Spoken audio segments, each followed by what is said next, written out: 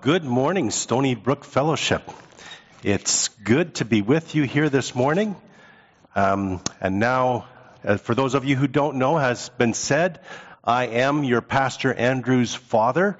The mystery of why we share the same last name has now been unveiled. So yes, it is true. Somebody reminded me this morning that this was my opportunity to get back at Andrew for all the things that he said about me in times past. And, I thought about that a little bit, and I thought, he's up here a lot more than I'm going to be. He has a lot of opportunities for revenge, so I'm not even going to get into that. But as parents, we're always wanting our children to find the thing that God has made them for and to engage in it and to be able to excel in that, right? And I am so pleased that Andrew has chosen to become a pastor and to see how you as a church have also embraced him as your pastor. I'm just delighted by that. And I just want to say that this is a good fit for both you and the church, for both you and for them. And I'm grateful for this opportunity. So thanks also for allowing me to speak this morning, and pray that God will use these words to encourage us and strengthen us in our faith. It was about 100 years ago that there was a man named Robert Ripley, and he began publishing a cartoon once a week in a newspaper, and it would describe these bizarre events and items so strange and unusual that readers, would question whether these claims were true or not. The strip became known as Ripley's Believe It or Not, and it would also appear on radio, film, television. And in 1933, Robert Ripley gathered a lot of his assortment of these artifacts at the time and presented them at the Chicago's World's Fair. And later on, this eventually turned into museums, which were referred to as auditoriums, ODD, auditoriums, because the artifacts were so odd and strange. And Ripley and his team of researchers insisted that every fact that was reported was true. And although some of them since then have been proven false, most have in fact been true throughout the years. Yet regular people like you and me, we'd have a hard time believing all the facts and stories that were reported by Ripley. Now I'm just wondering, what if he had lived in the first century, and if he had been around during the time of Christ's death and resurrection? Would he have investigated that story? Would he have gone deep and found out all the facts related to that and presented it as a fact? Jesus has risen from the dead. Believe it or not. Well, this morning, we're going to look at a story that kind of examines that whole aspect.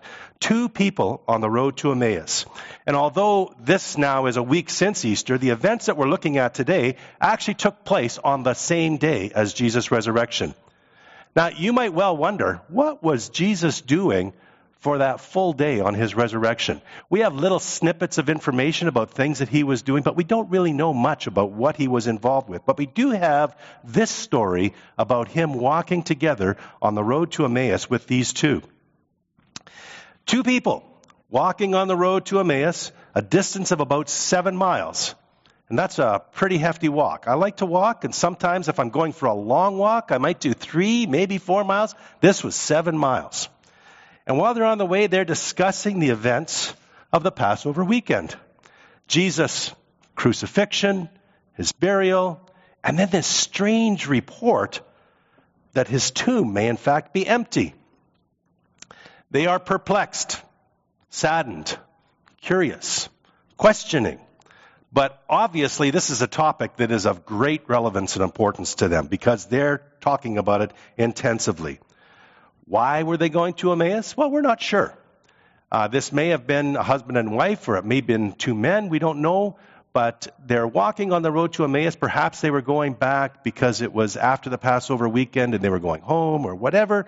But we don't know. But they were on their way. And suddenly, there's a man walking beside them and asking them questions about this discussion. And the man is Jesus himself, but they can't recognize him. Now, I'm imagining that Luke had a good time telling this story when he wrote it down for his readers, right? Describing the interaction between Jesus and these two people on the road. And we have the benefit of hindsight. We know how the story ends. We know the full picture.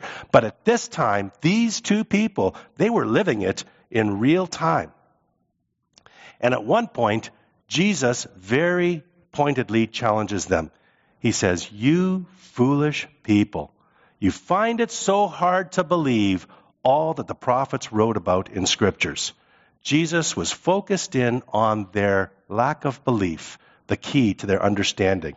So let's read this story together from Luke. And it's in Luke chapter 24, verses 13 to 27. Turn in your Bibles if you have them. Luke 24, 13 to 27. Now that same day, two of them were going to a village called Emmaus, about 7 miles from Jerusalem. They were talking with each other about everything that had happened. As they talked and discussed these things with each other, Jesus himself came up and walked along with them, but they were kept from recognizing him. He asked them, "What are you discussing together as you walk along?" They stood still, their faces downcast. One of them, named Cleopas, asked him, "Are you only a visitor in Jerusalem and do not know the things that have happened here in these last days?" "What things?" he asked. "About Jesus of Nazareth," they replied. "He was a prophet, powerful in word and deed before God and all the people. The chief priests and our rulers handed him over to be sentenced to death, and they crucified him. But we had hoped that he was the one who was going to redeem Israel. And what is more, it is the third day since all this took place. In addition, some of our women amazed us. They went to the tomb early this morning, but didn't find his body. They came and told us that they had seen a vision of angels who said he was alive. Then some of our companions went to the tomb and found it just as the women had said, but him they did not see." Jesus said to them, "How foolish you are, and how slow of heart to believe all that the prophets have spoken. Did not the Christ have to suffer these things and then enter into his glory?" And beginning with Moses and all the prophets, he explained to them what was said in all the scriptures concerning himself. Let's bow for prayer. Father, thank you so much for this story of two people walking on the road and learning from Jesus about how to believe. And I pray that as we look into the details of this story a little bit this morning, that you will encourage us, that you will open our spiritual eyes and our spiritual ears and help us to enliven our hearts to hear what you have to say this morning. Take the words of this message and use them to bring honor and glory to yourself. In Jesus' name, amen. Now I want to come back to that important verse in this, the rebuke that Jesus has for these two people walking on the road. He says, "How foolish you are, and how slow to believe all that the prophets have spoken." I want to just start by saying belief is important. It's important to believe. And Jesus is focusing in on the importance of believing what the prophets have spoken about the Messiah. And he rightly identifies that these two people have been slow to believe. So why is believing so important? Later on, Paul writes in Romans, "If you declare with your mouth Jesus is Lord and believe in your heart that God raised him from the dead, you will be saved." Jesus himself, in John, chapter 6, verse 29, he says, "Do you want to know what the work of God is? The work of God is this, to believe the one he has sent." And later on, John, writing about this epistle that he's written, he says, "These things are written so that you may believe that Jesus is the Messiah, the Son of God, and that by believing you may have life in his name." Belief is essential to becoming a Christian, a follower of Jesus, and that's why we're often referred to as believers. The two people walking on the road to Emmaus seemed to want to believe.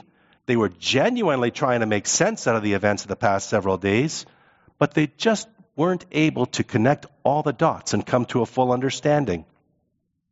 I think that Jesus understood this also. And that's why he did not call them unbelievers, but he called them slow of heart to believe. Some people can be presented with the truth of the gospel, can't they? And they won't believe right away. They may not fully believe. It maybe takes some time because they're slow of heart. And yet, even though belief is important, there's another important aspect of belief as well. And that is that belief impacts the way we live. What you believe makes a difference in how you live. But sometimes there's barriers to our belief. Things that prevent us from fully believing completely. And in this story, I want to focus in on 3 different barriers to belief that these people experienced. The first barrier is the barrier of skepticism. Skepticism about the resurrection of Jesus.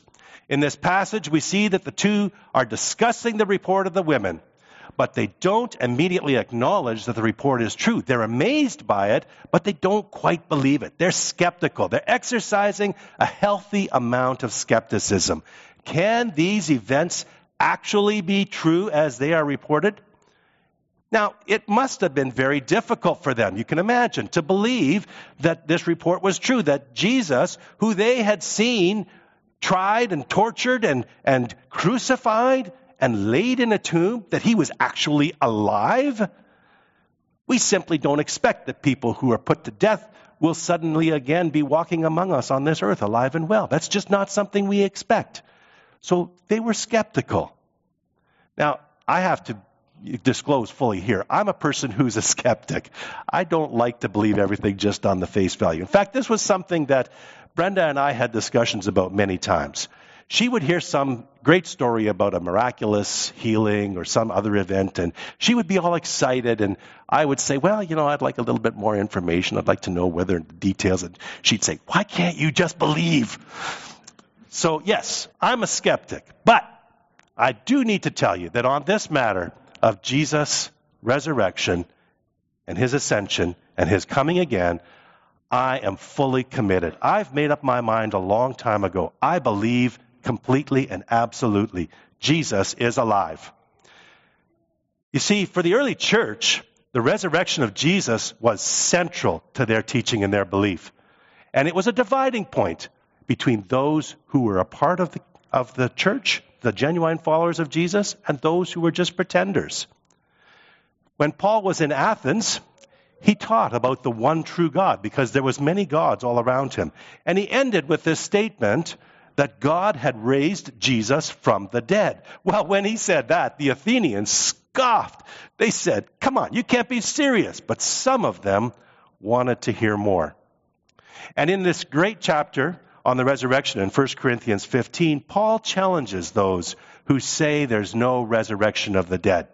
He says this, if Christ has not been raised, our preaching is useless, and so is your faith. Resurrection, the belief in the resurrection was central to the early church. Now, all this is not to say that we shouldn't be skeptical. A healthy amount of skepticism can be good.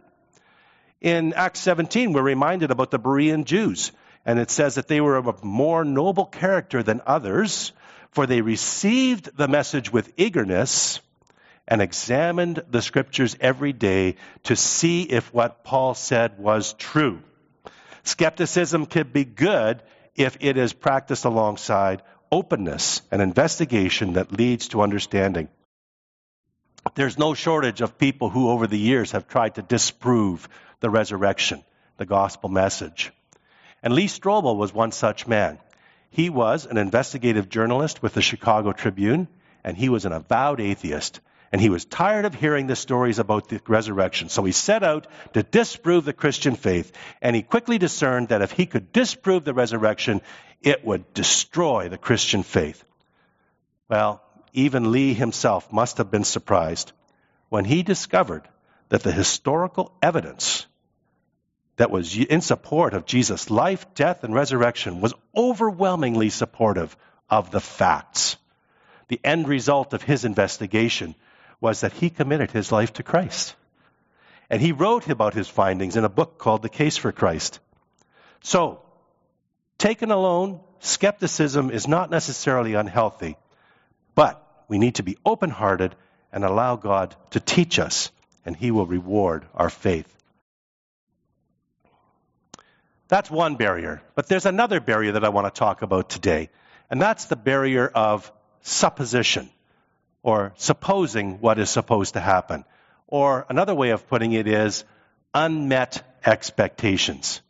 Again, looking at verse 21, the two people walking on the road expressed to Jesus about their sorrow over the difference between what they supposed was going to happen and what actually happened. They said this, "We were hoping that he was the one who was going to redeem Israel." Their understanding was that Jesus would bring about the physical and political freedom of Israel from the stranglehold of the Roman Empire. Now, in fact, Jesus' ministry of his death, burial, and resurrection were intended to bring about the redemption, not only of Israel, but of the entire human race, every tribe, nation, language, and race. However, their understanding of how this was to happen was clouded because of their myopia. They couldn't see the full picture. They had an undeveloped and not fully formed view of the ministry of Jesus. They understood the broad strokes. They had some things correct, but they were filling in the details of the way they thought it was best, instead of allowing God to add the details as he saw fit. Now, unless we get too critical of these two people walking on the road with Jesus, we need to ask ourselves, do we sometimes have improper expectations of God? Are we guilty of cherry-picking some verses from Scripture to form an incomplete view of Jesus' plan for our life? Maybe we think that our life should be easy once we make the decision to follow Jesus, and that any hardships will simply slide off our backs. Or perhaps we have the expectation that Jesus is going to give us that really good job that we've been hoping for, or a wonderful marriage, or success in some venture that we're engaged in. But are we willing to submit our expectations to Jesus and to allow him to fill in the details as he sees fit, as he directs us, and as he knows best? But how do we gain this proper understanding of God's expectations? I'm glad you asked. That's an excellent question. Jesus gently but firmly helps the two people on the road to Emmaus to get a proper view of God's expectations by showing them from Scripture. He says this, beginning from Moses and from all the prophets, he explained to them in all the Scriptures the things concerning himself. The antidote for an underdeveloped understanding of expectations is to dive into God's Word and to learn from him. We need to develop a culture of understanding the entirety of Scripture and not just one or two verses that appeal to us. Are we willing to commit to a regimen of daily Scripture reading and honest introspection, reflection on what God is asking of us? This is how we can avoid the barrier of supposition or unmet expectations. But before we leave that topic, just a quick question. What did Jesus actually teach these people on the road to Emmaus? It would have been amazing, wouldn't it, to have been on that road with them, to have heard the things that Jesus was teaching them about as he's walking with them? Here's some possibilities of the things that he might have talked about. He probably referred back, because he started with Moses, he referred back to Genesis chapter 3, verse 15, where it says, and I will put enmity. This is the curse on Satan. God says, I will put enmity between you and the woman, and between your offspring and hers. He will crush your head, and you will strike his heel. Even at the very outset, the promised Messiah was going to crush Satan, but it would be at the expense of some suffering on his own. In Genesis 12, we have the call of Abraham and the promise that all peoples of the earth would be blessed through Abraham. That's a messianic promise as well. And Jesus is the fulfillment of that. And that was extended later on to Isaac and to Jacob and to the people of Israel. In the latter part of, in Genesis 22, God commanded Abraham to sacrifice his only son Isaac, and Abraham obeyed. And as they're walking up to the mountain for the sacrifice, Isaac says to Abraham, "Father, we have the fire and we have the wood, but where is the lamb?" And Abraham said, "Isaac, God himself will provide the lamb." And he did. He provided the Lamb of God that takes away the sin of the world in Jesus. In the later part of Genesis, we have the story of Joseph. Joseph suffered horribly from his brothers and was sent into captivity in Egypt, where he was wrongly sent into prison. And then at the end, when he was able to confront his brothers, here's what he said. He said, "You intended to harm me, but God intended it for good, to accomplish what is now being done, the saving of many lives." Another messianic promise that the harm that was done, it was intended for harm, but the good that was accomplished was the saving of many lives. We move into the book of Exodus. We see the story of the Passover lamb and how the blood of the lamb was able to save those who believed. In Leviticus, we see the scapegoat that is presented as the only way of atonement. And in fact, every book in the Old Testament would have some reference or promise of the Messiah. And Jesus probably would have expounded on each one of these, and we don't have time to look at them all today. But there's two that I think are noteworthy that I'll give you for extra credit during the afternoon before you take your nap. Two of them are this. Psalm 22, which was read here on Good Friday. Psalm 22, this passage highlights the agony that Jesus suffered on the cross. And when you read it, you think that's describing almost to a T the details of the events that happened on Good Friday. And then there's Isaiah 53, which depicts the Messiah as the suffering servant. I'd love to read that whole passage for you now. And Jesus would have certainly referred back to the prophet Isaiah in Isaiah 53 and showed how he was the response, the answer, the fulfillment of all the prophecies that were said about the Messiah in that passage. So that is the barrier of supposition. But there's one more barrier I'd like to talk about this morning, and that's the barrier of suffering. Suffering precedes glory. There is this other barrier that can prevent us from fully believing in God, in Jesus, as God intended. And it's related to this barrier of unmet expectations, but it stands alone because of its importance to the Christian experience. It's the barrier of suffering with Jesus.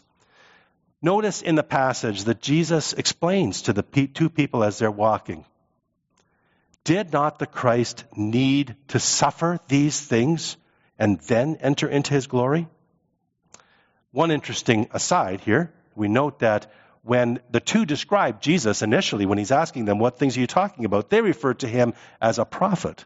But when Jesus is responding to them, he talks about himself as the Messiah or the Christ.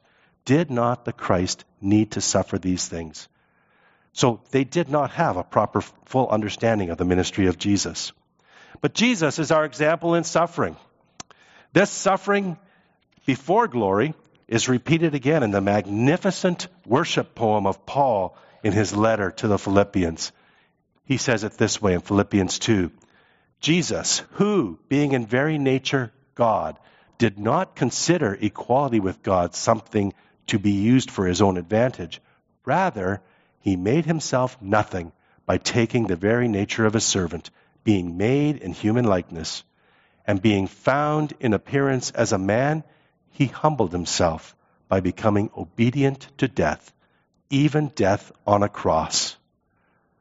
Therefore, God exalted him to the highest place and gave him the name that is above every name, that at the name of Jesus, every knee should bow in heaven and on earth and under the earth, and every tongue acknowledge that Jesus Christ is Lord, to the glory of God the Father.